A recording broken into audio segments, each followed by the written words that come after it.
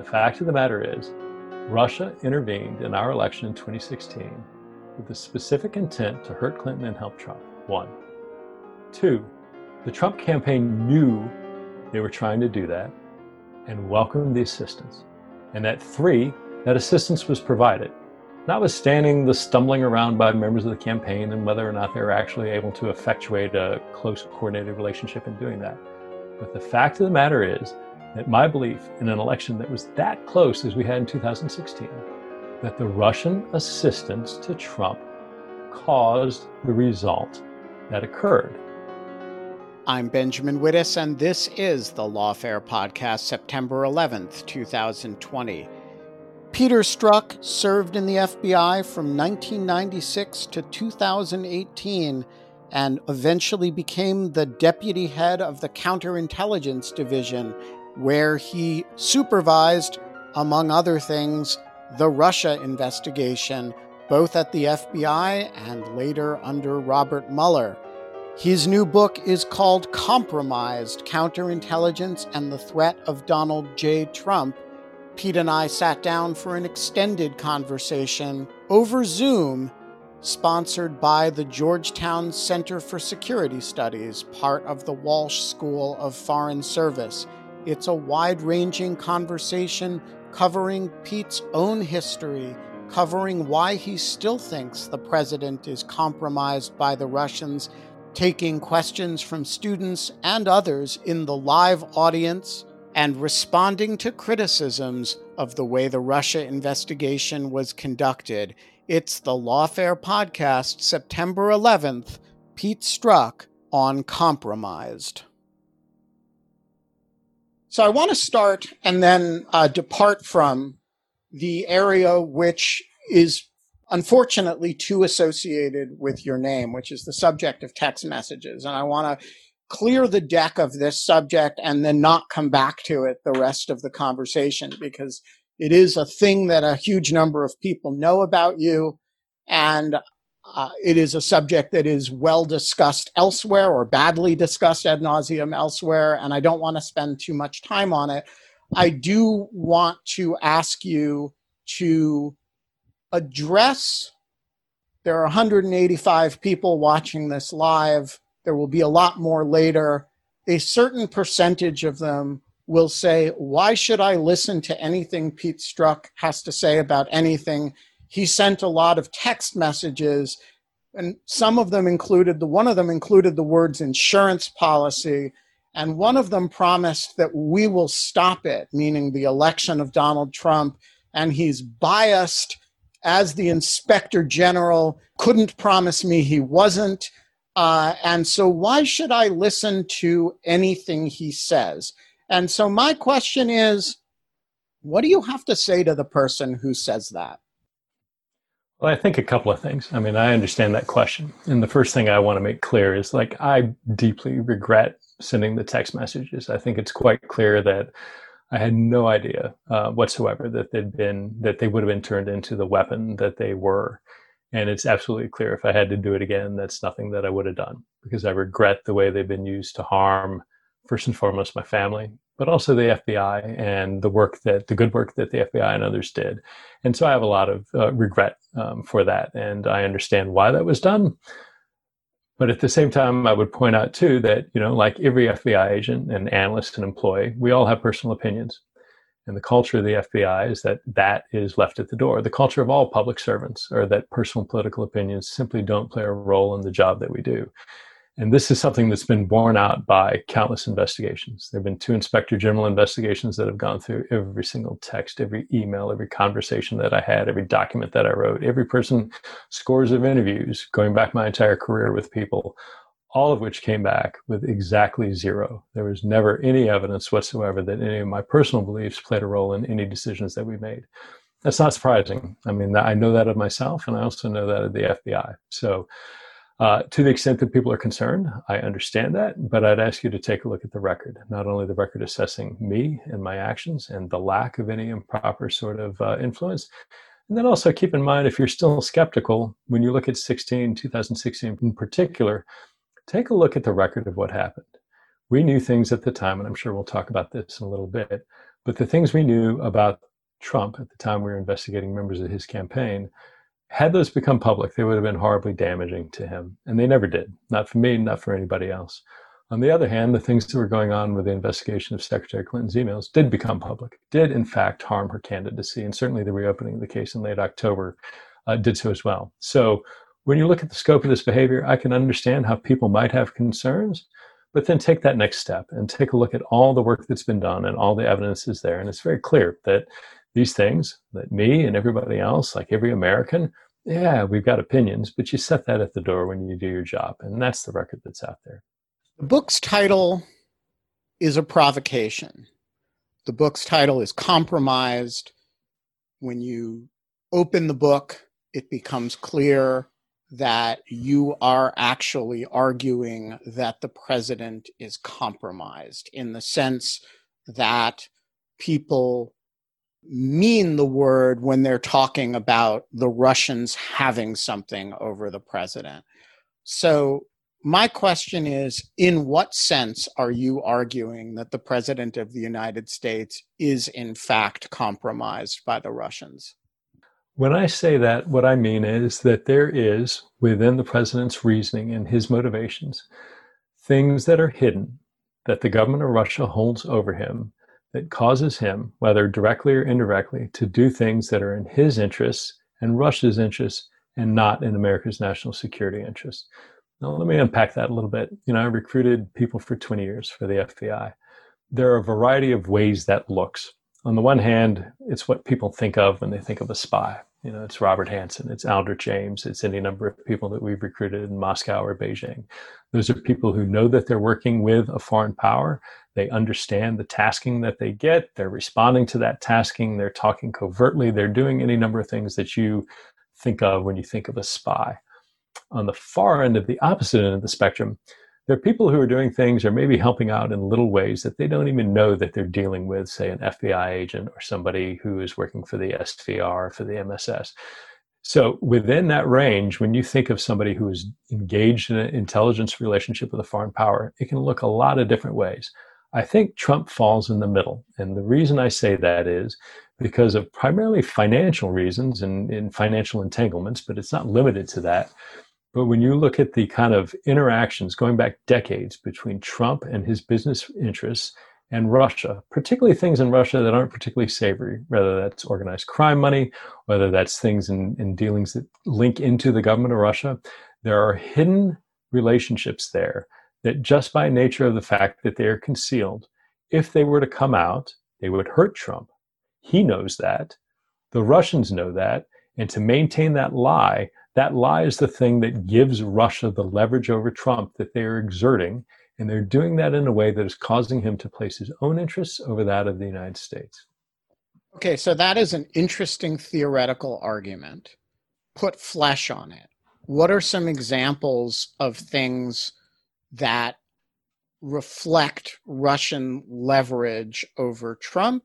And how confident can we be of the point that you're making? So there's several things that I can talk about. You have to look in the broad scope of things. A lot of this is, of course, classified, and it's appropriately classified. And there are many reasons from endangering sources to things that are potentially still under investigation or ongoing topic of an investigation, or that have been disproven. For all those reasons that it would be inappropriate to talk about that.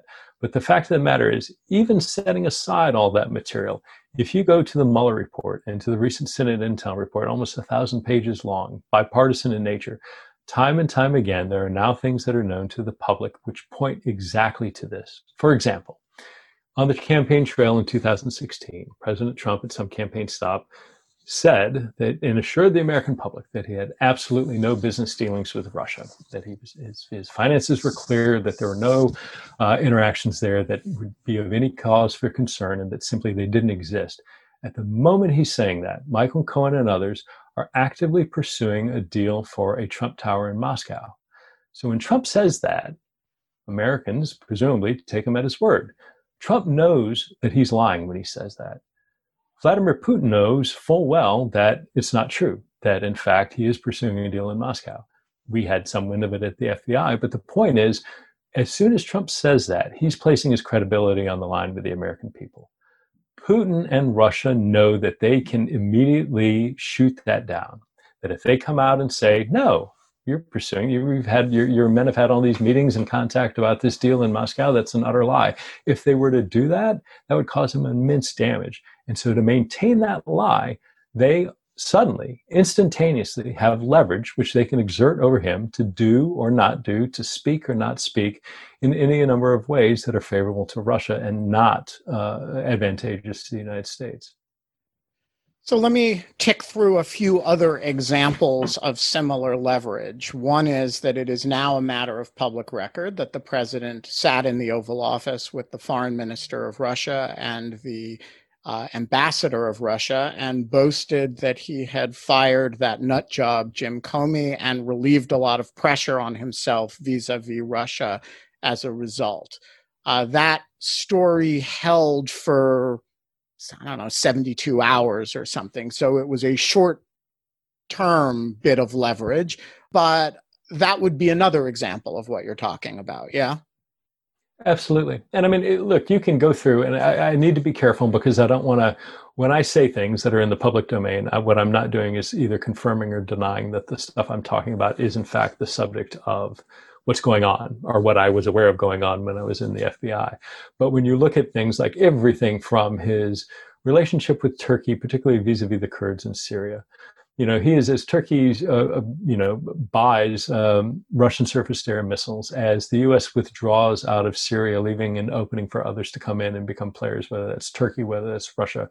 When you look at all the various activities of the licensing that's going on between activities in Azerbaijan or around the world, the question you need to ask is, when a president refuses not only to divest himself of his interests in these foreign financial matters, but also refuses to be transparent about them.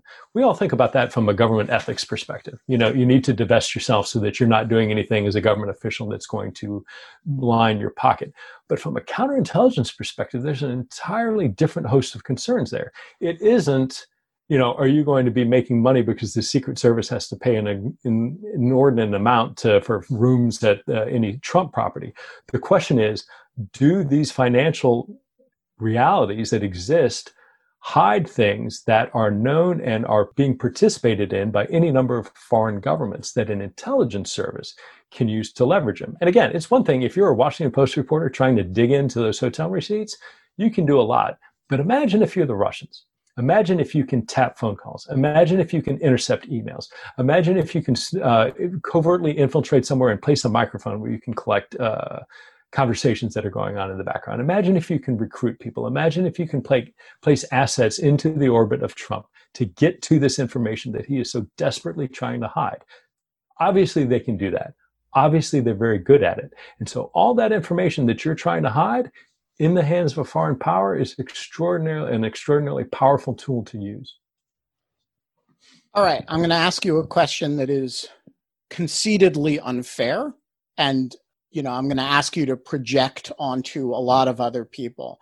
But if we had here 20 senior FBI counterintelligence officials, how many of them would disagree with the formulation you just gave? Few to none. I mean, look, I did this for 20 years, probably six administrations worth of both Democrats and Republicans.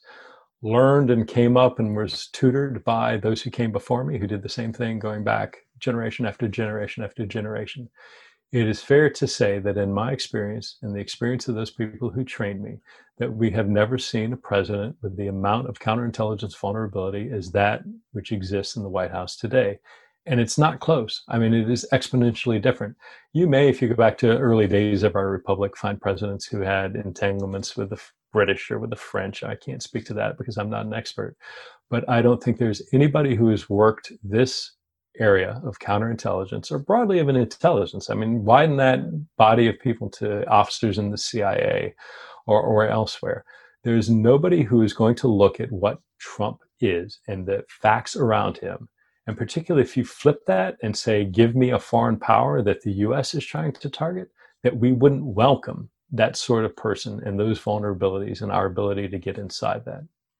What about the current leadership of the FBI? So if I took Chris Wray and put him on this screen and took Dave Bowditch, the deputy director, and put him on this screen and could magically compel them to answer truthfully and in a fully open fashion and not dodge the question and say, is there any serious question in your mind that what Pete Strzok is saying, I know you fired the guy, I know you don't like him and wish he'd shut up and go away. Is there any serious question in your mind that what he's saying about ongoing counterintelligence vulnerability in the White House is true? What would they say? Look, I don't think there's any objective intelligence professional that would disagree with anything that I said. I think for the Bureau's leadership, they're like every other leadership within the U.S. government. There is intense, unrelenting pressure from Trump and his White House to bend the norms of objectivity and independence that have always been a hallmark of the American government. So I think I don't want to speak for them. I'm not them, but from what I've seen from the outside, they're very much in the same position as the secretaries of various departments, the leadership of other elements of the U.S. intelligence community, of trying to maintain the ability to do their core mission, to maintain the ability to work independently in the face of a constantly vengeful president who is trying to extract decisions which benefit him. And so the problem is when you start entering into some sort of relationship where you're bargaining. The minute you start bargaining, you're ceding ground. You're giving up things, whether it's turning over things to Congress that have never been given up before, whether it's producing the type of witnesses at a low level that have never, ever, ever been done in the history of the FBI, because you're trying to protect a greater good. As you constantly fight this retrograde battle, at some point you look down and what's left to protect is nothing, that everything has been given up. And so I can't imagine the pressures that senior leadership of the FBI or anywhere else are under. But that environment just highlights the damage that Trump is doing to our government right now.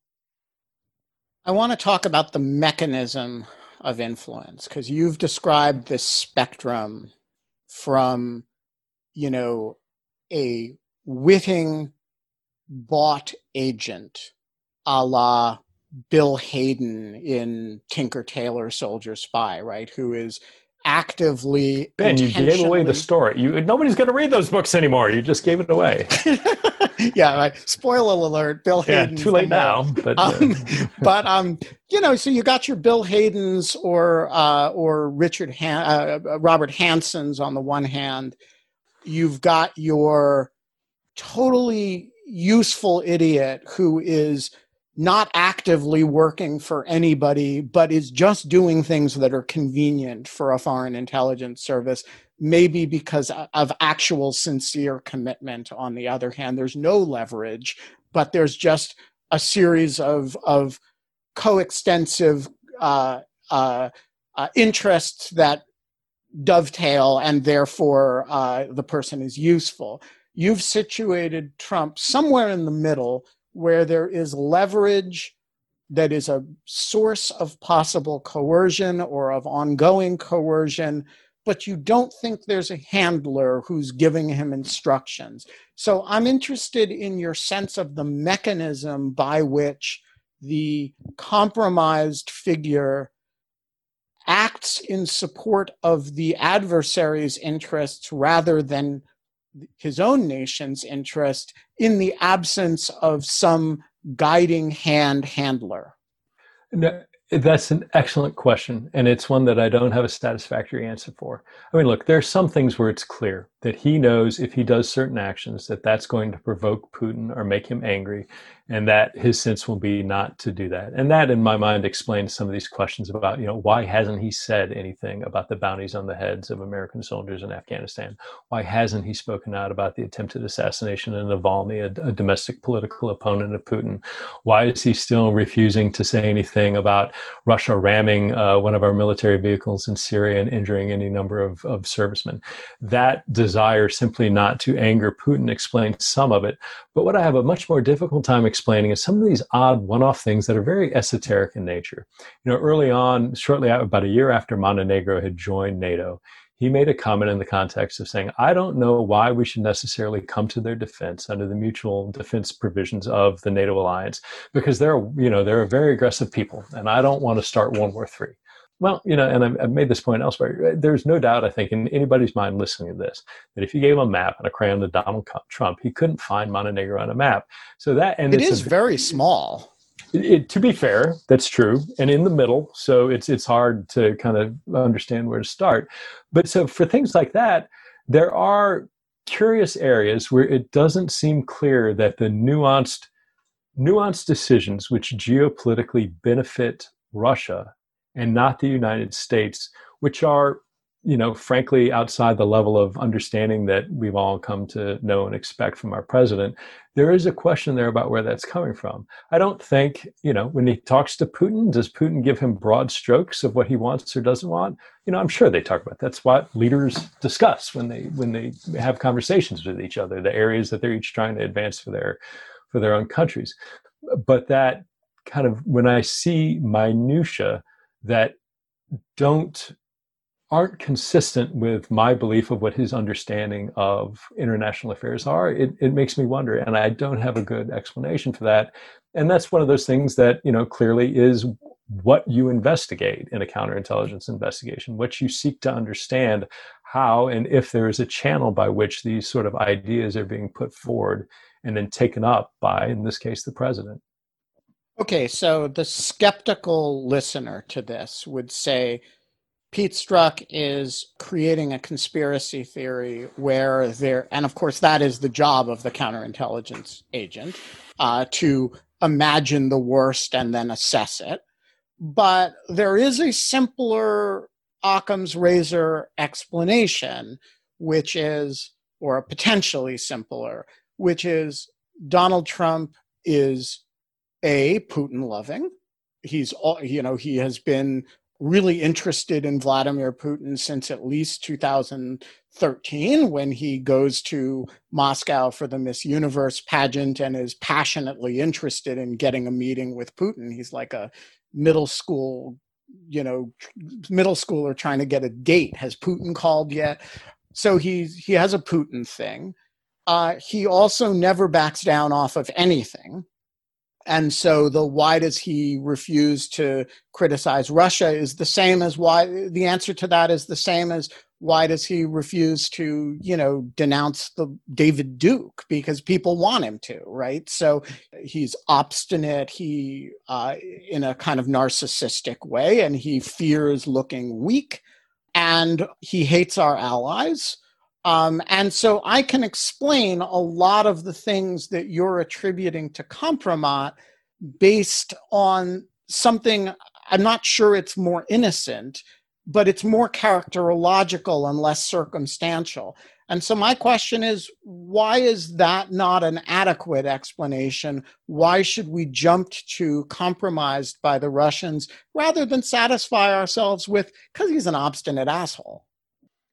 Because the totality of the evidence points to a different, more concerning conclusion. Look, so walk us through that. Walk us through this. Sure, yeah, absolutely. Walk us through how you understand the totality. Right. So the first thing I'd say is the FBI's job is to investigate. We are not starting out by passing judgment. The beginning of things, Jim Baker, the former general counsel of the FBI, said an investigation is a question. You don't go in there knowing what happened or why.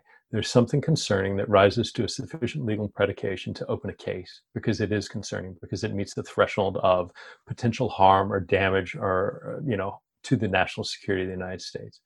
So every time we go in, we're looking at the entire range of options. It could be something absolutely inconsequential or legitimate to something that is horrible and nefarious. But one thing the FBI isn't, it's not the Federal Bureau of, it's nothing, don't worry about it. Our job is to investigate. And so what we were doing at the time, when we were looking and seeing these increasing repeated events that we couldn't explain, but not only that, on the intelligence side, seeing information that indicated time and time and time again, this repeated clandestine contact between elements of his campaign and the government of Russia, that the government of Russia was clearly involved and that it was hidden.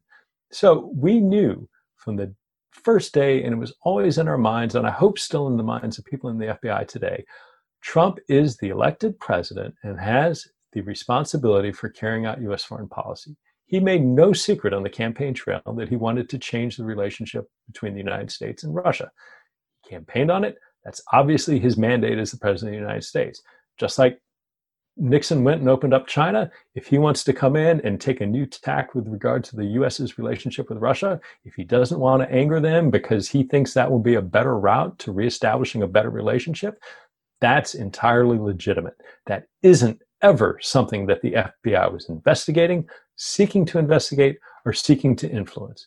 Our focus was always on what are the Russians doing, and specifically, what are the Russian intelligence services doing? What are they trying to achieve? And why on earth is it when we're looking at them in the context of Russia's intelligence services and national interests, do we time and time again see all these members of the Trump campaign and later people who moved over into the administration engaging in these hidden relationships that are not part of any normal governmental, diplomatic, or executive type action? And that's the cause of concern. And that was the avenue by which the FBI approached it. And again, because we investigate something in the counterintelligence context, the vast majority of things we investigate, we close after disproving that there's a problem.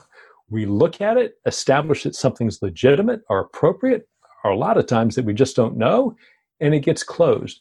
So the goal is not, or you shouldn't see this as, we opened a case, therefore there was something bad, and that's the conclusion. What you should take away is, we opened all these cases, which is concerning to begin with because there was such a broad background of concern. But as we went through and advanced them, we kept seeing more and more. And that's why you end up with a campaign finance chairman in jail, a deputy or a campaign manager, a deputy campaign manager in jail, a former national security advisor pleading guilty to lying about his relationship with the Russians, a foreign policy advisor pleading guilty to lying to the FBI about his relationship with the Russians, a attorney general who is investigated for lying to the Senate in his confirmation hearings about his relationship with the Russians. These aren't empty concerns. These are things that are going on where people are deliberately obfuscating and hiding their relationship with Russia. So as an investigator, as a counterintelligence person, when you see all these tangible things just across the waterfront, all serious, all bad, all legitimate, that gives you a broader concern about the kind of totality of everything that's going on that I think is the basis for and that's the backdrop. That's the basis for kind of saying, okay, well, as we think about Trump, how we think about it is set against all of that background. So I want to give you a chance to focus in because I don't want to dive into then pivoting to talk about how you think about Trump in the context of that. Right. So let's talk about how you think about Trump in the context of that. So you guys ultimately open a counterintelligence investigation against the president at the time of Jim Comey's firing. It then gets folded into the Mueller investigation, and you get deployed to the Mueller investigation for that purpose. And in your account, there is Mueller's investigation is kind of crafted as a criminal investigation. There is in Mueller's account a description of how these counterintelligence leads were handled, which is that they were effectively kicked back to the FBI. And there, as far as we know, they disappeared. What do we know? And I'm going to get to the Senate Intelligence Committee report in a moment. But what do we know about what happened to these counterintelligence matters as opposed to the criminal matters once Mueller's shop was established and once this investigation was open against the president? Well, we don't know much, and that's good. We shouldn't know much. Those are the sorts of things that should be carried out in a classified environment outside of the public eye and being pursued with the full weight of the FBI and the rest of the U.S. intelligence community. What I'm concerned about is when I hear Director Mueller in his testimony saying, well, those leads we had people embedded and those leads were sent back to the FBI. So when I went over, we opened the case, as you mentioned, on the president shortly after Director Comey was fired. And part of that investigation involved a counterintelligence component to understand what the nature of his relationship with the government of Russia from an intelligence and CI perspective. Setting up the special counsel team, I was very aware of the fact that, Mueller was not going to do that for a variety of reasons. The special counsel regulations are focused very much on violations of the law. They don't address or envision intelligence activity or counterintelligence activity. So that's outside from the jump. That's outside the scope of his authority. If you look at his appointment order, it looks expansive, but when you look at that from a legal definitional perspective, it's pretty limited. And, to the extent of saying things like, looking for links between the Russian government and members versus links between Russia. Let's walk through that because, there was it's been a while since I've looked at Mueller's mandate, but my recollection of it is it basically had a three-part thing, right? It's crimes committed in Russian intervention in the campaign and any collusion or coordination on the part of any person with that. Right. The second is obstruction of the investigation, which is inherently criminal. And the third is any other crimes that come up in the course of investigating this. So all three of those are by their terms kind of limited to criminal activity, not focused on counterintelligence vulnerabilities. Is that what you're referring to here? It is, and then let's go beyond that. So again, it's not so that's absolutely accurate. So the focus is on crime and criminal activity, but it's even within that context narrow. So if you're looking at context between the government of Russia, let's set an example. Oleg Deripaska, who's an oligarch very heavily involved in, the Rusal, the Russian aluminum enterprise. Is he a member of the Russian government? No, he's not. Is he an element of the way that Russia exercises state power now? Yes, he is, clearly. I mean, so the sort of devolution of what the Russian government is in today's day and age is not simply that org chart where the Kremlin sits at the top and you have all the various ministries and components of the government exercising state power. You have oligarchs doing that. You have organized crime figures on the periphery doing that. You have members of the intelligence community that are floating in and out of the orbits between these various centers of power. So if you say Russian government, well, then you're not talking about Oleg Deripaska. You're not really talking about people who work with or around him, guys like Konstantin Klemnik or Viktor Boryarkin, or all these people who have nebulous connections to what we think of as Russian state power. And so it's even more limited than that. And certainly as you start thinking about it, not from a criminal context, but a counterintelligence one, that's absolutely outside the scope of that appointment order. So yes, that's the short answer is that was, very much in all those ways that the appointment order of Mueller would limit that effort. And then kind of the final of those three factors that I'd point out to about why he wouldn't be expected or didn't think he would do that CI work is just he is a prosecutor by training. He's an attorney. He was the director of the FBI. Look, he gets national security. I got to say, I find he understands counterintelligence. I find that explanation. I mean, I know Bob Mueller was a legendary prosecutor and all that, and he's a homicide prosecutor in the local district after the Bush administration. He's the head of the criminal division. He also ran the FBI for 12 years, including the counterintelligence division. And if anybody could have been special counsel, with the possible exception of Jim Comey or Louis Freeh, could have been expected, or Bill Webster could have been expected to understand the counterintelligence equities of this situation. Surely it was Robert Swan Mueller. Oh, I agree. I completely agree with you. I think he understood that. I think his sense was that his mandate, both because of the regulations which bound him as special counsel, as well as by his appointment order, meant that he could not do that and was not going to do that. And so there was an understanding that, talking, and we had discussions about this. I talked about it with him. I talked about it with the senior members of his team, that there is this need to do the counterintelligence work. And certainly the response was, and the agreement was, yeah, that's entirely within the FBI's bailiwick. That's entirely within the mission set. So the FBI people that are here kind of seconded to the special counsel's office, we're going to work with the attorneys and prosecutors to build these criminal cases. But at the same time, particularly with the analytic core, we're going to look at these counterintelligence issues that are coming up and figure out what they look like. Now, the problem with that is the way the team was structured. We had groups of prosecutors and agents and analysts and forensic accountants and all these number of people broken down by target. So you had a group, Andrew Weissman was the lead attorney with a bunch of agents, which I'm not going to name, focused on Paul Manafort and Rick Gates and all the people that came out from that. We had another prosecutor, Jeannie Rhee, again, with some other attorneys and agents who were looking at Michael Cohen and a lot of the Russia-related stuff. We had Brandon Van Grack, who was investigating Mike Flynn. But all the point is the structure of the team were agent, attorney, analyst teams focused on people and the violations of their law. So the superstructure was that. If you're going to build kind of a comprehensive intelligence picture to understand the totality of what's going on and what Russia is doing, that's not the best structure to do that.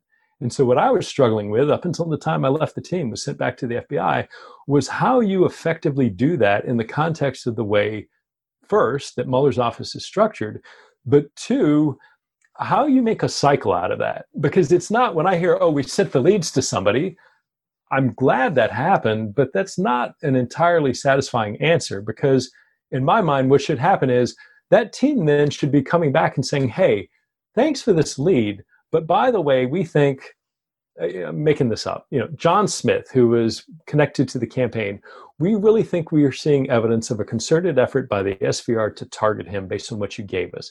Can you ask people that you're interviewing in the context of these, proffer agreements to ask about X, Y, and Z, or completely different than that, trying to understand it, going out to, say, a foreign liaison intelligence service and saying, what do you know about John Smith? And not just letting that sit in the FBI, but then bringing that back into the special counsel's work, because that's where all these cases were. There isn't some parallel investigation that I know of, there wasn't as at the time that I left, going on at the FBI. And when I hear, former Deputy Director Andy McCabe saying, oh, my expectation was Mueller was going to do all that. Well, it was my expectation too. Not so much Mueller, but that the FBI people on the team were going to do it. So my huge worry when I hear Andy say that is that after I left, this question never gets sufficiently addressed and solved. And as a result, there's kind of, it dies on the vine. And am I certain of that? Absolutely not. Could there be great comprehensive CI work going on right now at the FBI? As I said, I hope there is. And if there is, I would expect not to hear about it, because that would be appropriate. But I am very much worried that the reality is that there's a gap, that it was something that people thought the other was doing, and that it's the kind of comprehensive look that just was never fully examined. So as the person who I think coined the term the counterintelligence gap, as you know, that's a point that I have some sympathy with. I, though, want to suggest that there's a little bit more evidence for it than simply the evidence of absence, or I agree with you that if it were being done and it were being done in a super competent way, we wouldn't know about it. But I want to offer a piece of evidence that it wasn't being done, or rather two. One is that Adam Schiff has written in a letter that in his oversight capacity, he is confident that it hasn't been done. And the second is that the Senate Intelligence Committee in their report says that they don't think it's been done. And so my question is, how confident are you that if something like this were being done, the oversight committees would at least be aware of it? I would hope in ordinary times that the intelligence committees would at a minimum know that there was something being done. Look, I was on the other side of the intelligence committees for 20 years. I understand the frictions of oversight by the intel committees in the executive branch, specifically the FBI. I know full well the FBI and others' concerns that Congress is not always the most locked tight when it comes to protecting classified information, and a certain. And yet, when you guys opened this investigation, what was the first thing you guys did? Oh, went up and briefed the Gang of Eight. So for those who don't know the Gang of Eight, that's the Speaker of the House, the Senate Majority Leader, the Minority Leader, and the ranking member. So the top Democrat and Republican in both the House and Senate, as well as the top Democrat and Republican from both of the intel committees of each chamber. And went up there, went up with the Deputy Attorney General, Rod Rosenstein, and sat down and essentially said, hey, a few things. We opened a case on the president. We opened a case on the Attorney General a little while back. And then the DAG stepped in and said, and we're appointing a special counsel, and briefed them on some of the other cases that we had opened, and sat there, answered each and every one of their questions, went through to the amount they wanted to talk about it, to the amount they had concerns, went through each of those cases, again, including a counterintelligence and obstruction case on the President of the United States, where Senator McConnell and Speaker Ryan and Congressman Nunes, and I forget, I think it was Senator Burr who had the Senate Intel Committee, all of them are in that room, listening, asking any single question they want, having it answered to their satisfaction. Not one of them objected. Not one of them said, you don't have enough to do that. So there was this, effort to sit there and A, legitimize what the FBI and DOJ were doing, but two, to expand that, not only notifying Congress, but to give them the chance to go on the record and express any sort of concern. And there just wasn't any at the time. So let me try to summarize everything we've discussed standing on one foot in a sentence. Massive, unprecedented counterintelligence vulnerabilities for a campaign and for a presidential administration, and very low confidence that the counterintelligence equities have actually been investigated to a satisfying degree. Is that a fair summary? I think that's fair.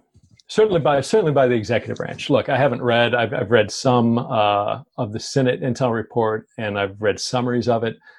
Clearly, they're to be commended, because I think as a bipartisan product that came out, that from Senator Rubio to Senator Burr and others, all the Republicans signed off on. It is to their credit, and that they were able to get that report out on a bipartisan basis.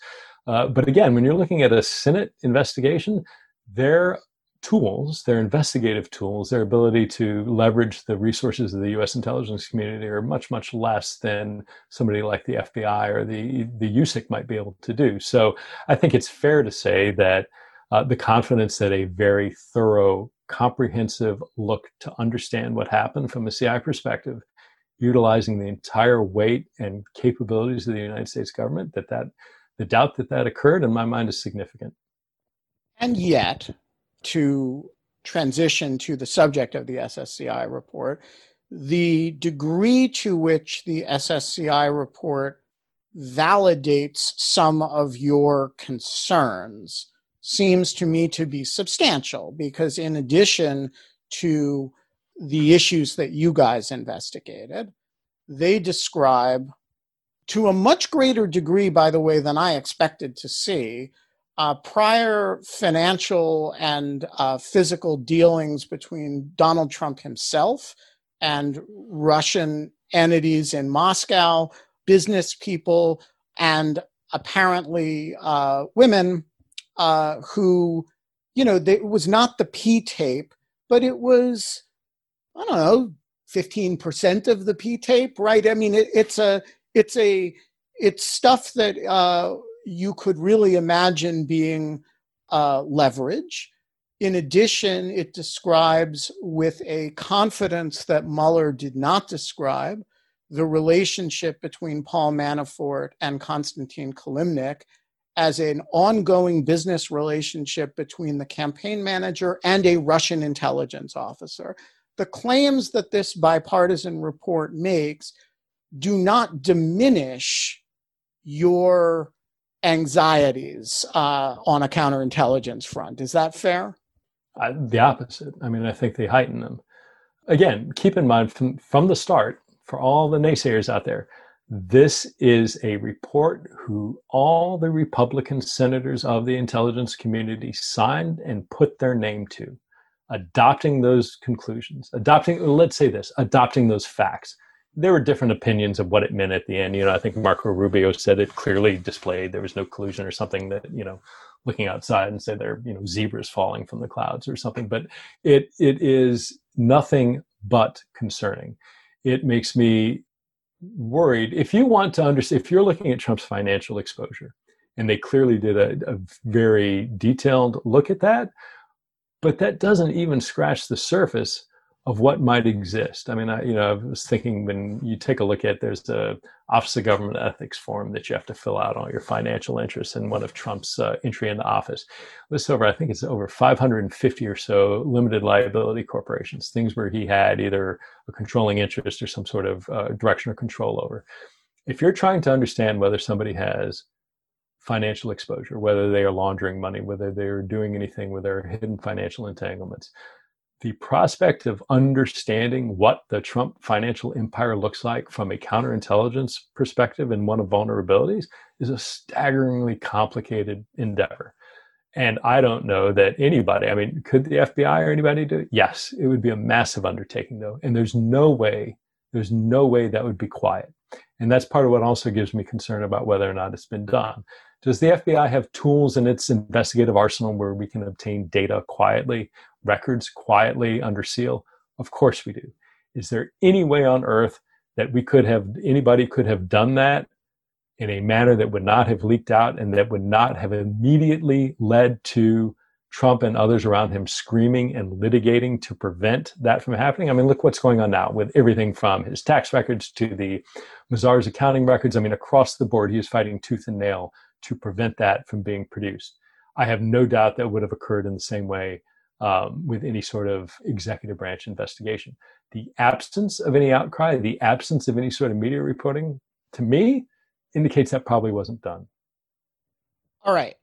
I want to go to audience questions momentarily, but before I do, I want to just tick off a few of the specific cases that resulted from this.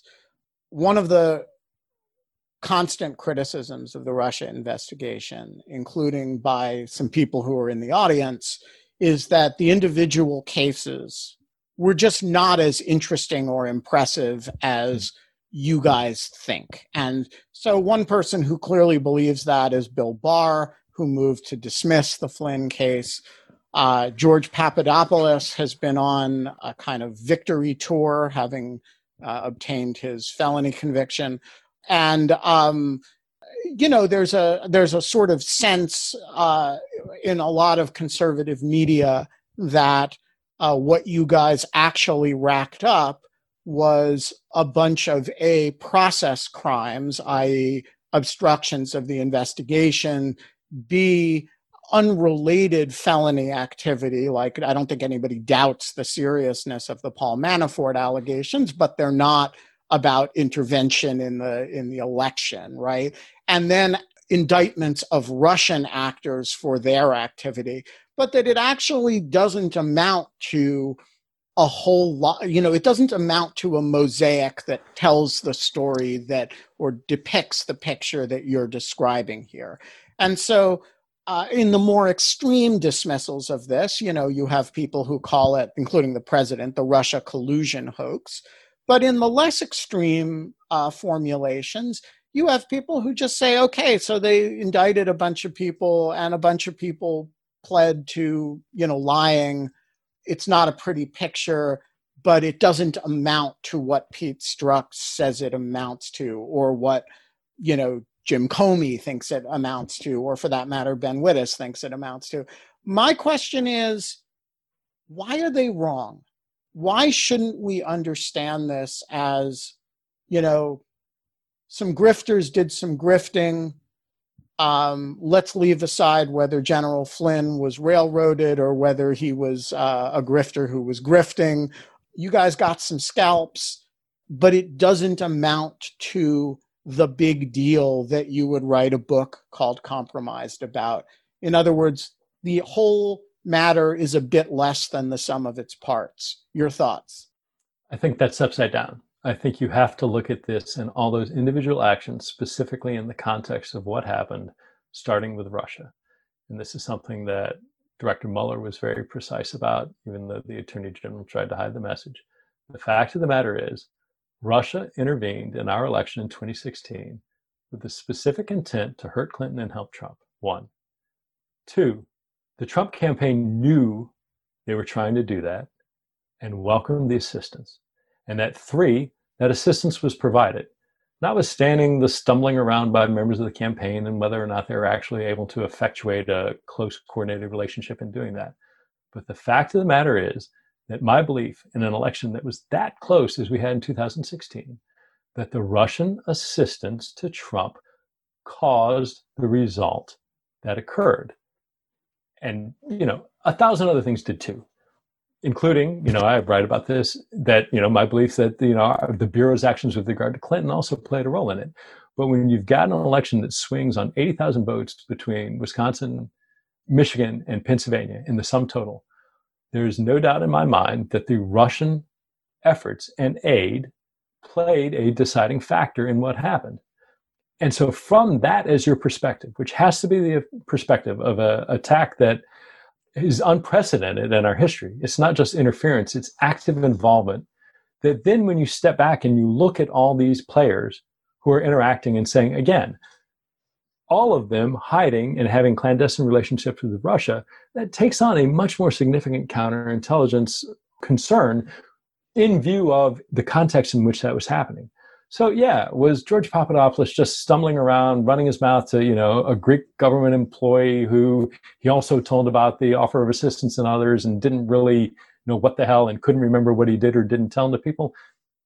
Absolutely, that's possible.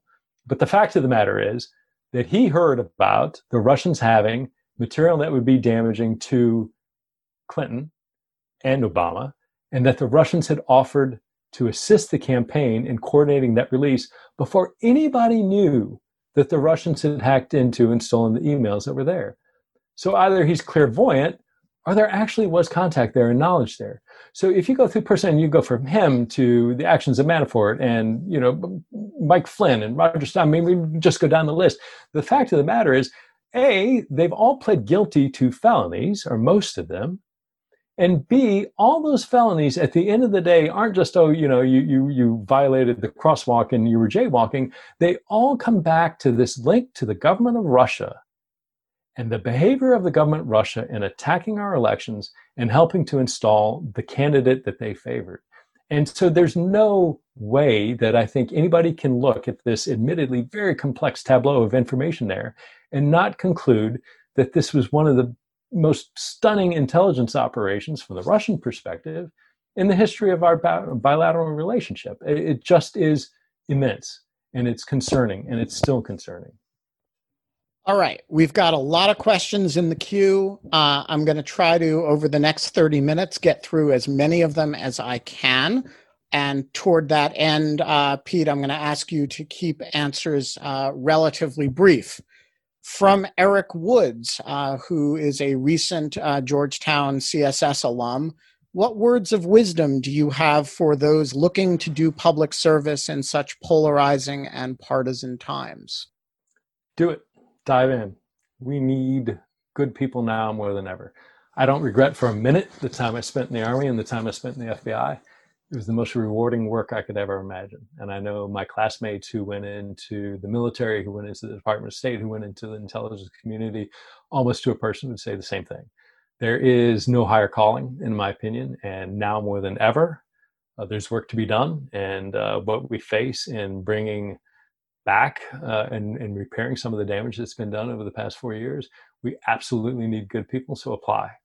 Whatever your area of interest. I love the FBI. I'd recommend the FBI to anyone, but there are any number of opportunities and dive in, and we need you.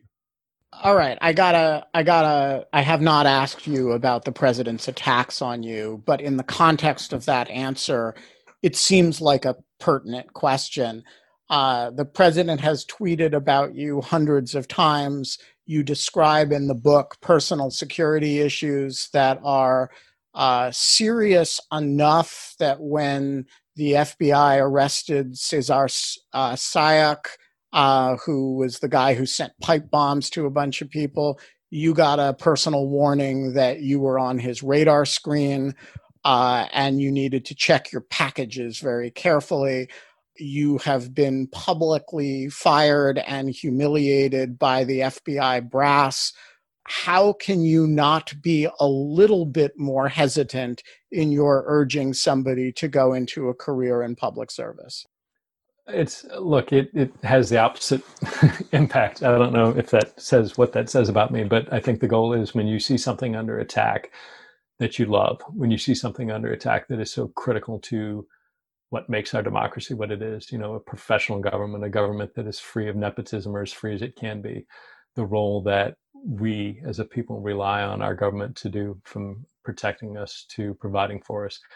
When you see that under attack, it makes me want to do nothing more than to marshal people to help the cause.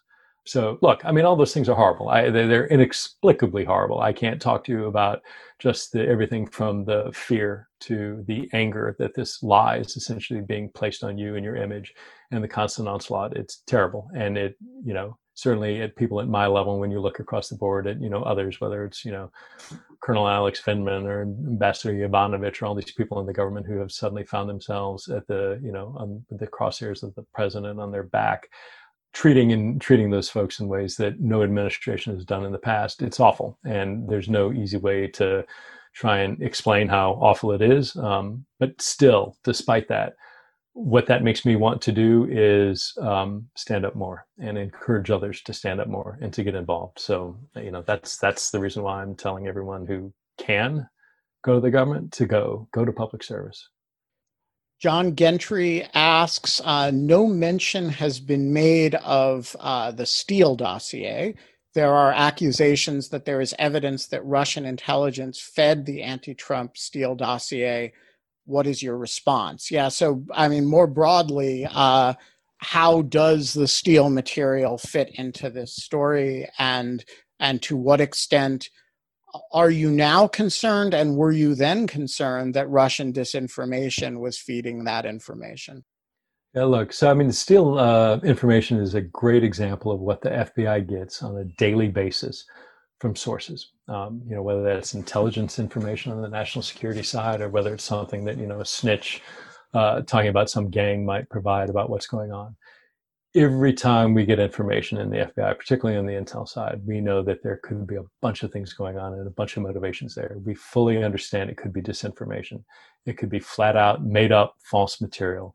It could be something that somebody's trying to give to us because they have an ulterior motive that it might partially be true, but they're also trying to get us to do things and shape or sculpt what we do or don't do because of that information.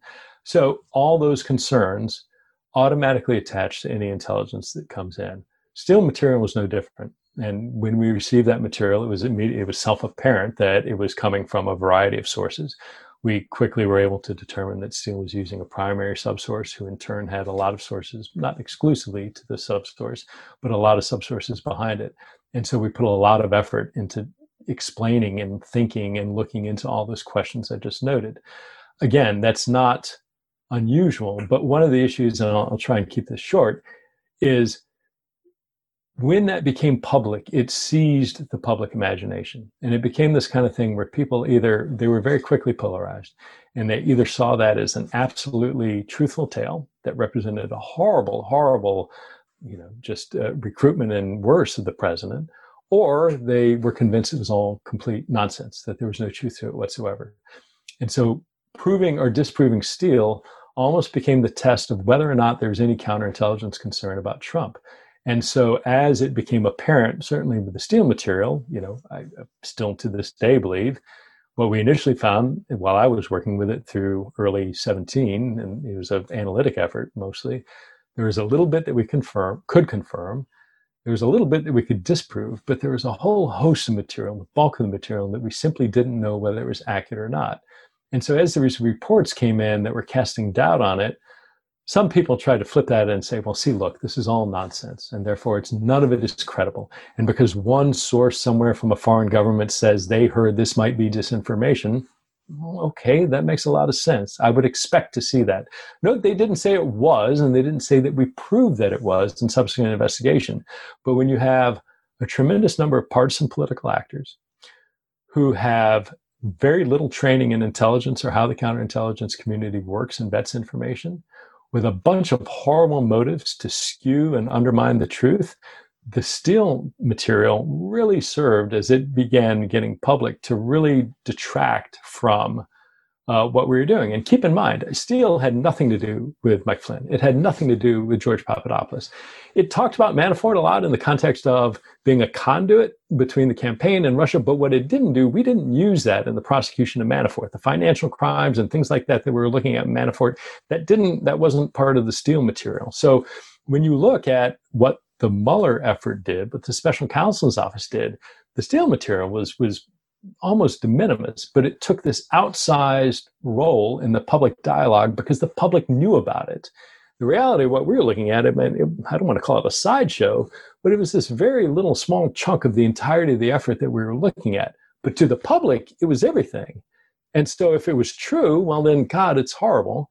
And if it isn't true or we can't prove it, well, then clearly that demonstrates that there's no problem here. And that was the wrong way to set the dialogue, and it was problematic that way. And of course, it also got conflated intentionally with the advent of the investigation, with which it in fact had nothing to do. Jerry Dunleavy of the Washington Examiner writes, can Mr. Strzok clear up what seems to be a contradiction in his timeline of how the Crossfire Hurricane investigation began? He writes that the Australians were prompted to contact the U.S. about a May 2016 conversation with George Papadopoulos following Trump's Russia If You're Listening comments in July of 2016. But Mueller and Horowitz say, Inspector General Horowitz, say the U.S. was contacted by the friendly foreign government on July 26, 2016, and Trump's comments were not until the next day, July 27th, 2016. Any help for Mr. Dunleavy? Yeah, absolutely. So I got that wrong. So I was writing my book without the benefit of the notes. The FBI had those, and the IG report had not been issued. What happened was there was a big dump through WikiLeaks, and it's absolutely as the IG report describes it. They saw that prompted their memory of the conversation. And then they began the process of contacting us overseas and getting that information to us. My recollection is, and the reason I mentioned that conversation about Trump's speech in the Russia, Are You Listening? When we finally in the counterintelligence division got that lead from the friendly foreign government, it was at the same time that Trump was making those comments, which were really concerning because they dovetailed exactly with Trump asking for Russia's assistance, Trump asking for the Russians to hack in and find those emails or find her emails, whatever their techniques. And that came in at the same time. So there was a little error. I know some people are scrubbing timelines for little details and scoping headlines around them, but that was an honest mistake based on a lack of a specific recollection that then after I'd submitted my book to pre-pub review, all this information came out afterwards. So hopefully that clears it up. Adam Pettis writes, my question is as follows. Considering the events of the past several years and how they pertain to institutional independence and existing whistleblower protections, what additional legal protections and restrictions, if any, would you consider necessary to mitigate the potential chilling effect of inappropriate executive branch influence over future investigations? It's a really tough question. I mean, obviously an issue that is going to be before us that we absolutely have to address because things, as noted, these normative behaviors that have guided presidential authority have been broken down in a way that we haven't seen in recent history. I think that certainly we need to look at ways to insulate and isolate the professional bureaucracy, and I say that with a capital B in a good way, from political patronage. We have any number of things like the Hatch Act, which have been just robustly ignored, if not outright flaunted violations of them by this administration. So there are things that are in place that could be strengthened to make sure that we are maintaining an independent professional civil service. And I think that's probably the first place that I'd start. But beyond, those are policy questions, and I don't, I have an opinion as a student of government, as an American citizen.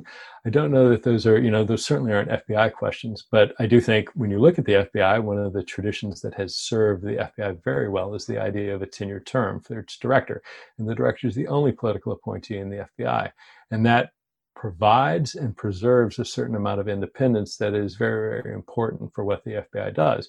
Of course, like everything else, Trump trampled that. He fired Director Comey for baldly what he admitted, partisan motives. He did it to get the weight of the Russian investigation off his back.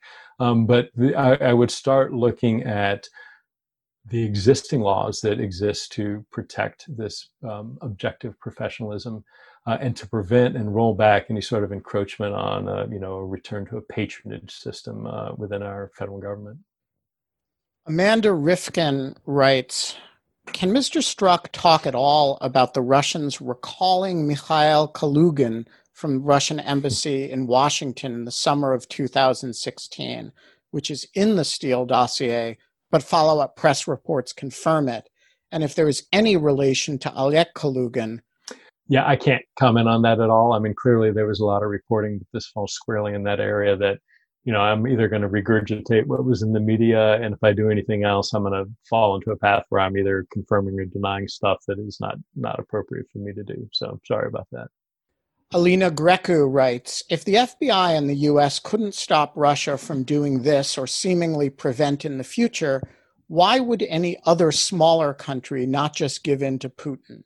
In other words, isn't this a massive victory in Cold War 2.0?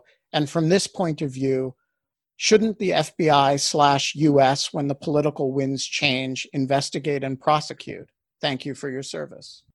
Those are two very big questions rolled into one. So look, the first one is absolutely. I think when you look at what the U.S. has done under Trump and kind of pulling back to a more isolationist stance, and not only that, but any refusal to push back on Russian actions. And there was a recent UK media reporting about how Prime Minister May had sought Trump's help in standing by the UK when they were trying to push back on Russia, having just attempted to assassinate a lawful British resident, a Russian, former Russian, on British soil, and trying to stand up to send a message. And Trump saying, well, we don't want to take the lead on this. That has ramifications which are very deep and very profound. It causes everybody around the world who looked at the U.S. to leadership towards protecting Western democratic ideals to question whether or not the U.S. is actually there. And so if you're balancing alliances, we're the idea of, throwing a ally's weight behind the United States to lead, again, not a military power block, but to lead a set of ideas, of democratic ideas. If you're the UK or France or Germany or any emerging republic in the Baltics or anywhere else around the world, if you no longer can count on the United States to stand for those democratic ideals, you're much less likely to do any number of things when it comes to Russian aggression. And so, I don't want to get on a political science sort of international theory discussion sidetrack, but they're profound ramifications, not just now, but for a long time, that are going to need a lot of work. With regard to what the FBI should do, I mean, look, I am fully of the belief that what Russia did and is still doing is one of the greatest, from their perspective, intelligence successes in the history of our nation. We owe it to our, and we don't understand what happened. We have not gotten to the bottom and fully explored the ways that they did that. From a counterintelligence perspective, it's absolutely essential that we take the time to go back and look and understand what happened, understand what the gaps were that allowed that to happen, and make sure we're positioned to not have it happen again. So I absolutely think whoever the next administration is, it may need to wait 4 years and 4 months instead of 4 or 5 months, but we owe it to ourselves and our national security to go back and understand what happened. It's absolutely essential. It would be like Pearl Harbor happening and just not taking any look at how that, massive sneak attack occurred. Adam Klein asks, I was curious what you believe are the best ways to safeguard American civil rights and prevent inappropriate profiling amidst an increasing counterintelligence focus on China. And I want to combine that with Matt Gilbert's question, which reads, how do you see China leveraging President Trump's compromise, or do you see that at all? Is there an argument to say that in balancing the risks, this compromise is a lesser risk than maybe an administration that would allow or even attract more overtly negative power balance moves from China? It's both excellent questions. So let me take the last, well, actually, let me Remind me the first, because I want to hit that first while I'm So the thinking about first, this. I guess the second one is, how does China interact with a potentially Got that. Yep, got compromised that one. And that's president? I started mentally diving down. And the first one is, in the course of responding to China's Yeah, got it. response, Civil liberties and like how to do you protect that. protect people's civil Yeah, liberties in that context? no, and so look, I think they were both great questions, and I went both ways in my head on them. With regard to civil liberties and the protections of them, the last 3.5 years have clearly demonstrated that we need to write our rules with the worst case scenario and the worst case actors in place.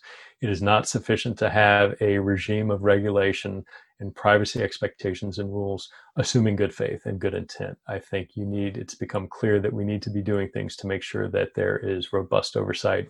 I look, and I know, Ben, you've been the personal subject of some of the intelligence activities of new entities within the Department of Homeland Security, which cry out for a much more robust regulatory regime and looking at how the government is interacting with things that should be protected speech. So that debate has always been there. I mean, we as a nation go through it time and again. We debated it in the aftermath of the Vietnam War and Watergate with the Church and Pike committees. We went through a lot of discussion and debate post 9/11 about whether we needed to shift more towards security. So this is an ongoing sort of pendulum that is a very healthy part of the American process. And we are at one of those pendulum edges right now. Looking at some of the things that the government is doing, particularly with regard to some of the civil activity in the U.S., that I think is a opportune time to sit there and assess what that right balance is. We need to do it thoughtfully. We need people to be able to sit down with different perspectives across the table from each other and have a very reasoned debate about it. Can Congress do that right now? I don't know. They have to. They need to with the president. And so the answer is we must have those discussions now more than ever.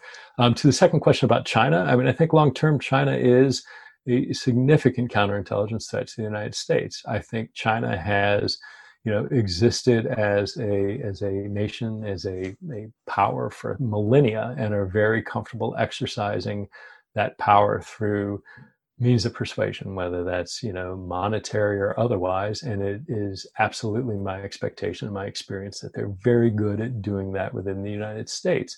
So I don't think, when I look early on, there was a lot of, keep this in the open sort of unclassified arena. There was a lot of media reporting that was talking about some activity by elements of selling Trump real estate, and people claiming to be connected to real estate dealings through whether it was investment opportunities that would gain the ability to immigrate or otherwise have favorable status to come into the United States.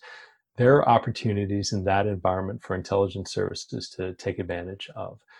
So I would absolutely expect that the Chinese are aware of those. They're very talented at doing it, and I know they were very active and remain active in as a counterintelligence threat within the United States. Absolutely, that plays into the first question that the FBI nobody ever wants to be targeting someone simply because they're a Chinese student or researcher or whoever the case may be, any more than we do based on any other protected class. I'm sure I'm very comfortable when we do that. Are there occasions where that mistakes happen? Yes, but in my experience, when I saw us investigating an academic link to China or somebody who was, not a full-blown intelligence officer stationed at the embassy, it was based on legitimate, reasonable reasons for doing that investigation, not just targeting because they're other. Victoria Murphy writes, if these counterintelligence investigations have not been done, do you think it is because they fell through the cracks or because some authority, Barr, Wray, perhaps Trump himself, disallowed it? Both. I mean, again, this is speculation, so you have to take everything here with a little bit of my not knowing and guessing what it was. And I'm also going to limit myself because it's not really fair to speculate. I think the expectation when we set it up from the leadership of the Bureau, which at the time was Acting Director McCabe and his leadership with the National Security Division, was that I and the FBI people in Mueller's team would do it. When I was removed, there was a lot going on. I mean, the IG investigation was in full out investigative mode. Trump was on the warpath. Ultimately, acting director McCabe was fired when Director Wray came in. Director Wray didn't have a background on what was going on. A lot of people who were in the Bureau's executive management assumed that, everything was being handled by the special counsel's office. So there was this under belief that, the other was doing it, and, which kind of progressed with time. I think it is absolutely the case now. I mean, who on earth is going to, when I hear the Attorney General saying that this was spying on a presidential campaign and based on a very slender read and absolutely unjustified, that's nonsense. I would ask any objective American, whoever you are, whatever your political persuasion, take out the name Trump and take out the name Russia and put in some random candidate and random hostile foreign power and ask yourself if there's any circumstance where you would not want the FBI investigating that. And I don't care who you are, whatever end of the spectrum, the answer is absolutely you want the FBI to look into that.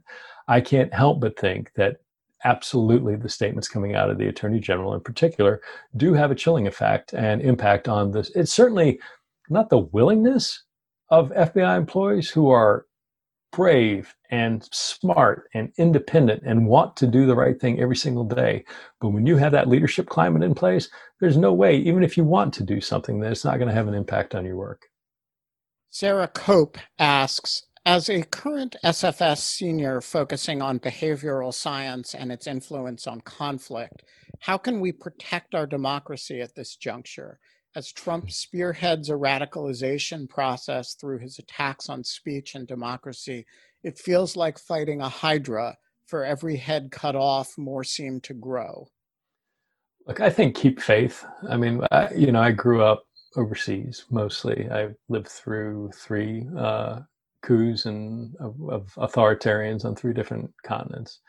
And the one thing that I always looked to and saw in America and still see in America is an underlying basis of a belief in what we stand for.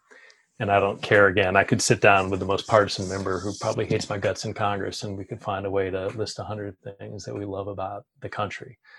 And that is consistent whether you're talking to somebody on a big city in the East Coast to a little tiny town in the middle of the Rust Belt. That common ground is what we have to look at. And that common ground is what constantly gives me hope that we are going to find a way to re-identify and come together over those things that we share, because those ultimately are the core things of what makes America America. And that is how we're going to find a way to move past this era of division and the other and find a way to start rebuilding some of the damage that's been done. A professional question from Sandra Essex. In thinking about Georgetown and a master's degree preparing for a career in the FBI or CIA, how would you describe the advantages in preparation for those careers?